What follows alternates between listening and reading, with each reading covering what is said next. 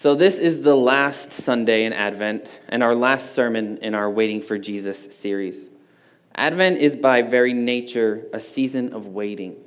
Christmas celebrates the arrival of the baby boy named Jesus, whose name means God saves. With his arrival, he was Emmanuel, God with us. And on the cross, he showed us that God is for us.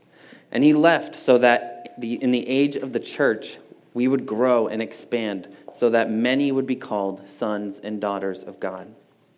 And now we eagerly await his second coming, when Christ will come in power and victory to bring an end to all suffering and bring about the fullness of his kingdom, where there will only be ever-increasing joy. But until that day, we wait. So our goal in this series has been to lean into the waiting. Our waiting isn't a pointless exercise of futility. In fact, God intends to use our waiting to form and shape us into the likeness of Jesus. This season of waiting is meant to dig up the idols of our hearts. Can you turn this down just a little bit? I think we're getting some feedback in here. Great. So this season's meant to dig up some idols of our hearts so that we can put them to death and be freed and depend and cling to Christ with our whole heart. We've looked at our need to wait with the right perspective. We need to see the bigger picture to know what God's doing and that he's in control. We looked at our need to wait with patience. Clint preached on that the other week. Waiting fundamentally requires that we have a deep-rooted trust in Jesus. And last week, we looked at waiting with a plan. We're not simply killing time until Jesus comes back. He intends that we would live as residents, not refugees, that we would see our neighbors as friends, not enemies, and that we would live as citizens of the kingdom, not exiles. And today, we're going to close out the series as we look at Isaiah and talk about what it means to wait in power. How can we endure to the end when it feels like our strength is depleted and we have nothing left to give? Let's pray as we look at Isaiah 40. God, I pray that you would open our hearts to your word, that you would just form and shape us into the likeness of Jesus while we wait for him, as we sit here and listen to what you have to say to us. In Jesus' name, amen. So Boston is home to one of the great marathons of the world. Every year, runners from around the world run 26.2 miles in the Boston Marathon. And I read an article the other day that talks about what they call the wall. Have you ever heard of it? Every runner who's run more than a half marathon apparently has hit the wall. And what happens is your brain goes on autopilot because you've been running for so long that all your nutrients and blood are going to your muscles instead of your brain, and you can't even do things like simple math. The article puts it this way: it is the point where your body and your mind are simultaneously tested. It's the perfect intersection of fatigue and diminished mental faculties. Or as you most likely remember it, it's the exact point where all your pre-race plans went out the window. How you handle the wall can literally make or break your marathon. So when all of our concentration is on survival, we lose sight of what we know to be true, and we lose our ability to reason. How do we run the marathon of life and break through the many walls we encounter? Where do we find the power that allows us to push through the overwhelming fatigue to finish the race? And as we look at our passage today, we'll see the struggle for power, the source of power, and the solution to power. So now, in order for these words to make sense, we have to know the context in which they were written. So just so you know, a civil war divided Israel into two parts: the northern kingdom, which was called Israel, and the southern kingdom, which was called Judah. And as the years went by, things spiraled downward. People reduced their relationship to God to a list of do's and don'ts. Those who could keep it together looked down on those who couldn't. Those who couldn't keep it together gave up and simply lived for themselves or picked up idols from surrounding areas. Pride and selfishness turned God's people away from him. When we pick up in Isaiah 40, both the northern kingdom and the southern kingdom are in exile, conquered by Babylon. So Isaiah 40 is written to a people in exile waiting for the Lord to deliver them. He's promised them that this is just for a season, that he will deliver them. but they'll have to wait 70 years. So disaster struck, hope is gone, despair has set in. Isaiah addresses a despondent people. In verses 1 through 11, God promises that he will deliver his people, and this is meant to give them hope. In verses 12 through 26, they tell of the power of the glory of God, which is meant to show that he's both willing and able to make good on his promises. And now, in verses 27 through 31, Isaiah addresses the real concern of how to endure to the end when you feel like giving up. Let's read verse 27. Why do you say, O Jacob, and speak, O Israel, my way is hidden from the Lord, and my right is disregarded by my God? So let's step into their shoes for a minute. This is a war-torn people. They're a conquered people. They're already tired. They're spent, they've got nothing, and now they need to muster up the physical, emotional, and spiritual strength to endure to the end. At this point, doubts creep in, and despair takes over. Isaiah puts in the mouths of his people the perennial question of all who suffer. Where is God? Does he not see me? Does he just not care? This question resonates with us because it's not just their question, it's our question too. There has not existed a person who could form a thought that has not formed this thought in some way, because suffering and struggling are the great equalizers of life. Some conclude God doesn't act because he doesn't wish to act or he doesn't care to act. Others answer he's unable to. He would if he could, but he doesn't.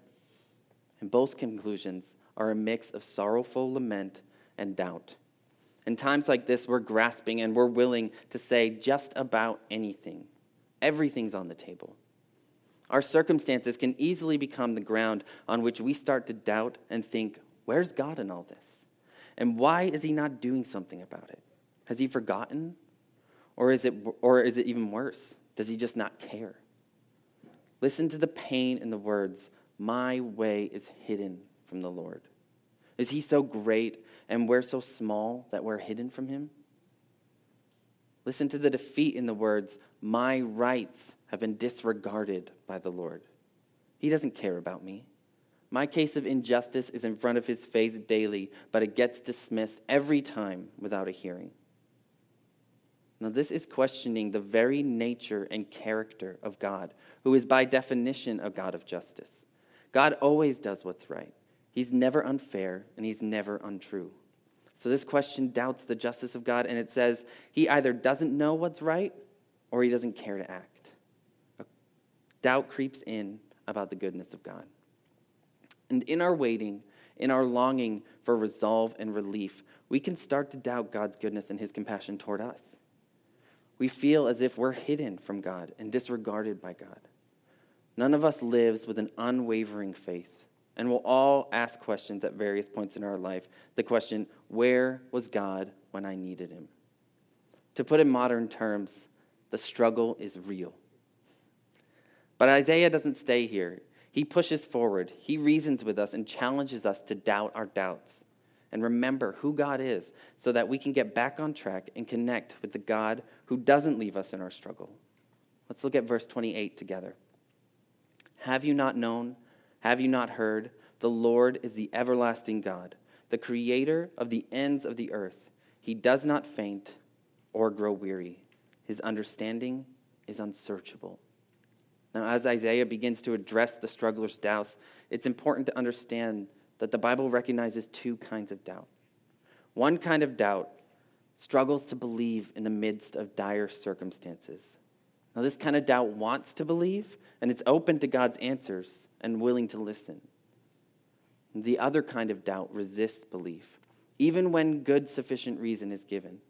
This kind of doubt refuses to believe out of defiance. When we're here, we're not looking for answers. Clint said it before, and it's worth repeating. There's a difference between faith-seeking understanding and unbelief-seeking validation. It's important to stop and ask, where am I on the spectrum? Are you starting from faith, looking for answers? Or are you starting from a place of cynical defiance? Now, doubt isn't a sin. We're all going to doubt. But the question is, where do we go with our doubts? Do we entertain them? Do we feed them? Do we let them grow so much towards cynicism that they give way to unbelief? Or do we take them captive and bring them into the light of truth? Do we challenge our doubts with the truth of Scripture? Isaiah addresses their struggle by looking to the source of power, God himself. He says, stop for a minute. Stop looking at everything around you. Don't get your reality from what you see around you. Ground your reality in God himself. And sometimes we have to relearn the things that we already know and to open our eyes to what we've already seen, to open our ears to what we've already heard. So he quickly powers through the essentials about God. Why? Because, as Ray Ortlund says, everything that matters in life hangs on who God is. First, he says, God is eternal and everlasting. When we're in the midst of our struggle, we feel the pressure and tension, and we're bound by the tyranny of the urgent. And that's usually when we start to sin and get impatient. But here Isaiah tells us God isn't confined to time. He is eternal. God is equally present in all points of time. He's at the same moment behind us, within us, and in front of us. God is working his purposes out at a pace according to his deadlines and his timelines. He's never hurried, he doesn't change, and he doesn't waver. He's the beginning and the end. He has always existed, and he always will exist. The second, God is the creator and sustainer of everything. He doesn't create and back away as if the creation should just hold itself together. God maintains a perpetual relationship with his creation. Third, God is always at work. He doesn't grow weary or faint. He doesn't need a break. He lacks neither energy nor commitment. His strength doesn't falter, nor does he grow tired with the tasks at hand. He never has to abandon his purposes because they're unrealizable or stop doing what he's doing because he needs a break.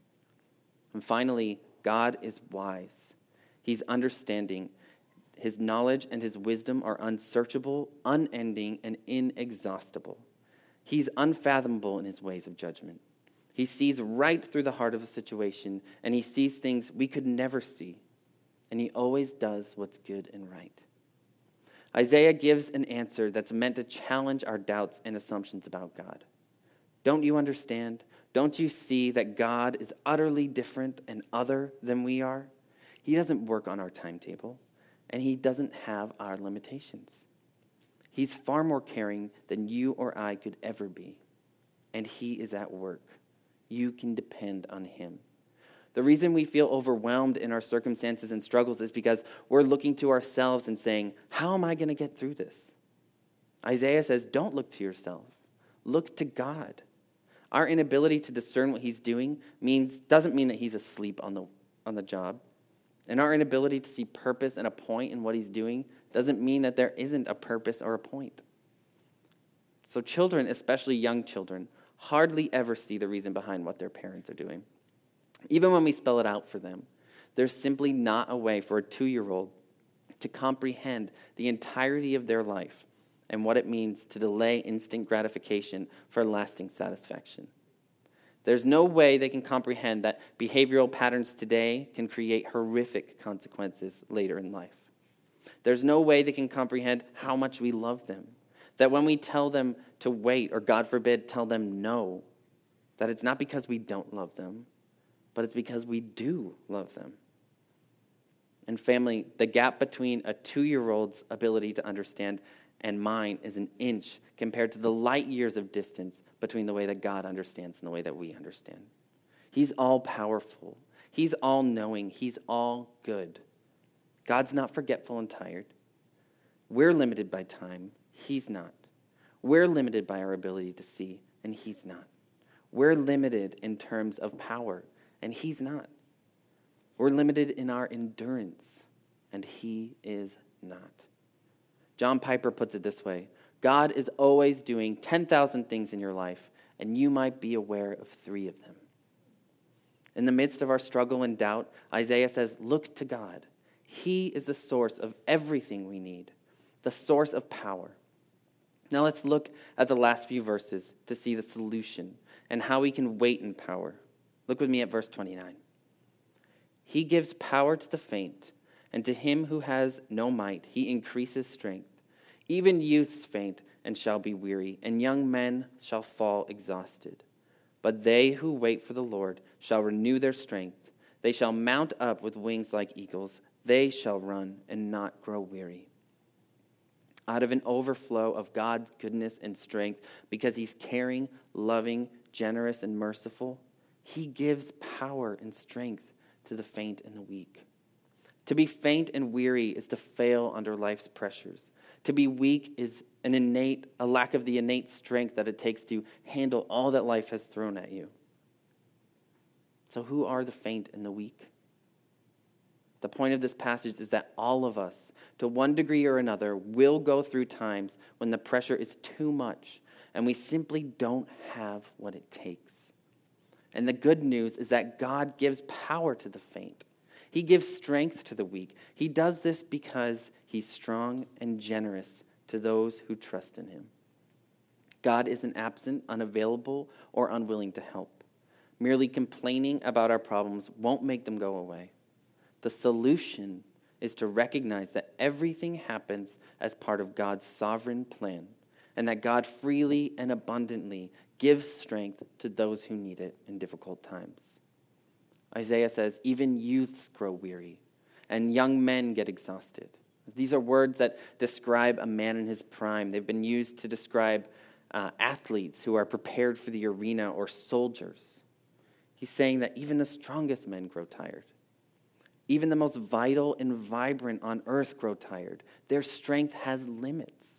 At our most vigorous and even our most strong times, we are still not strong enough to handle all that's thrown at us. If even the best collapse, then what happens to the rest of us? At some point, our strength won't be enough. Our savviness won't cut it. Our resources will run out. What do we do when there's nothing left?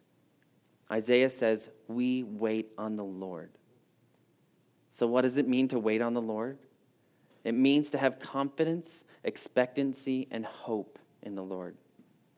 It's a deeply rooted trust that says, though I don't know why this is happening, I trust that you do. It means to live in tension of promises revealed yet fulfilled. It means to see the time of waiting not as wasting time, but as a means by which God is fulfilling his promises to us beyond what we even know to ask. God answers our prayers according to his will, not ours. And that's good news for you and me. Waiting is what faith does before God shows up. God gives us great and precious promises, and then he calls us to wait as he works to bring them to realization. To wait on him is to admit that we have no other help, either in ourselves or in another. This begs the question, are we willing to wait on God's timing? Are we willing to let God set the pace? Trusting in his time means that we believe he's in control.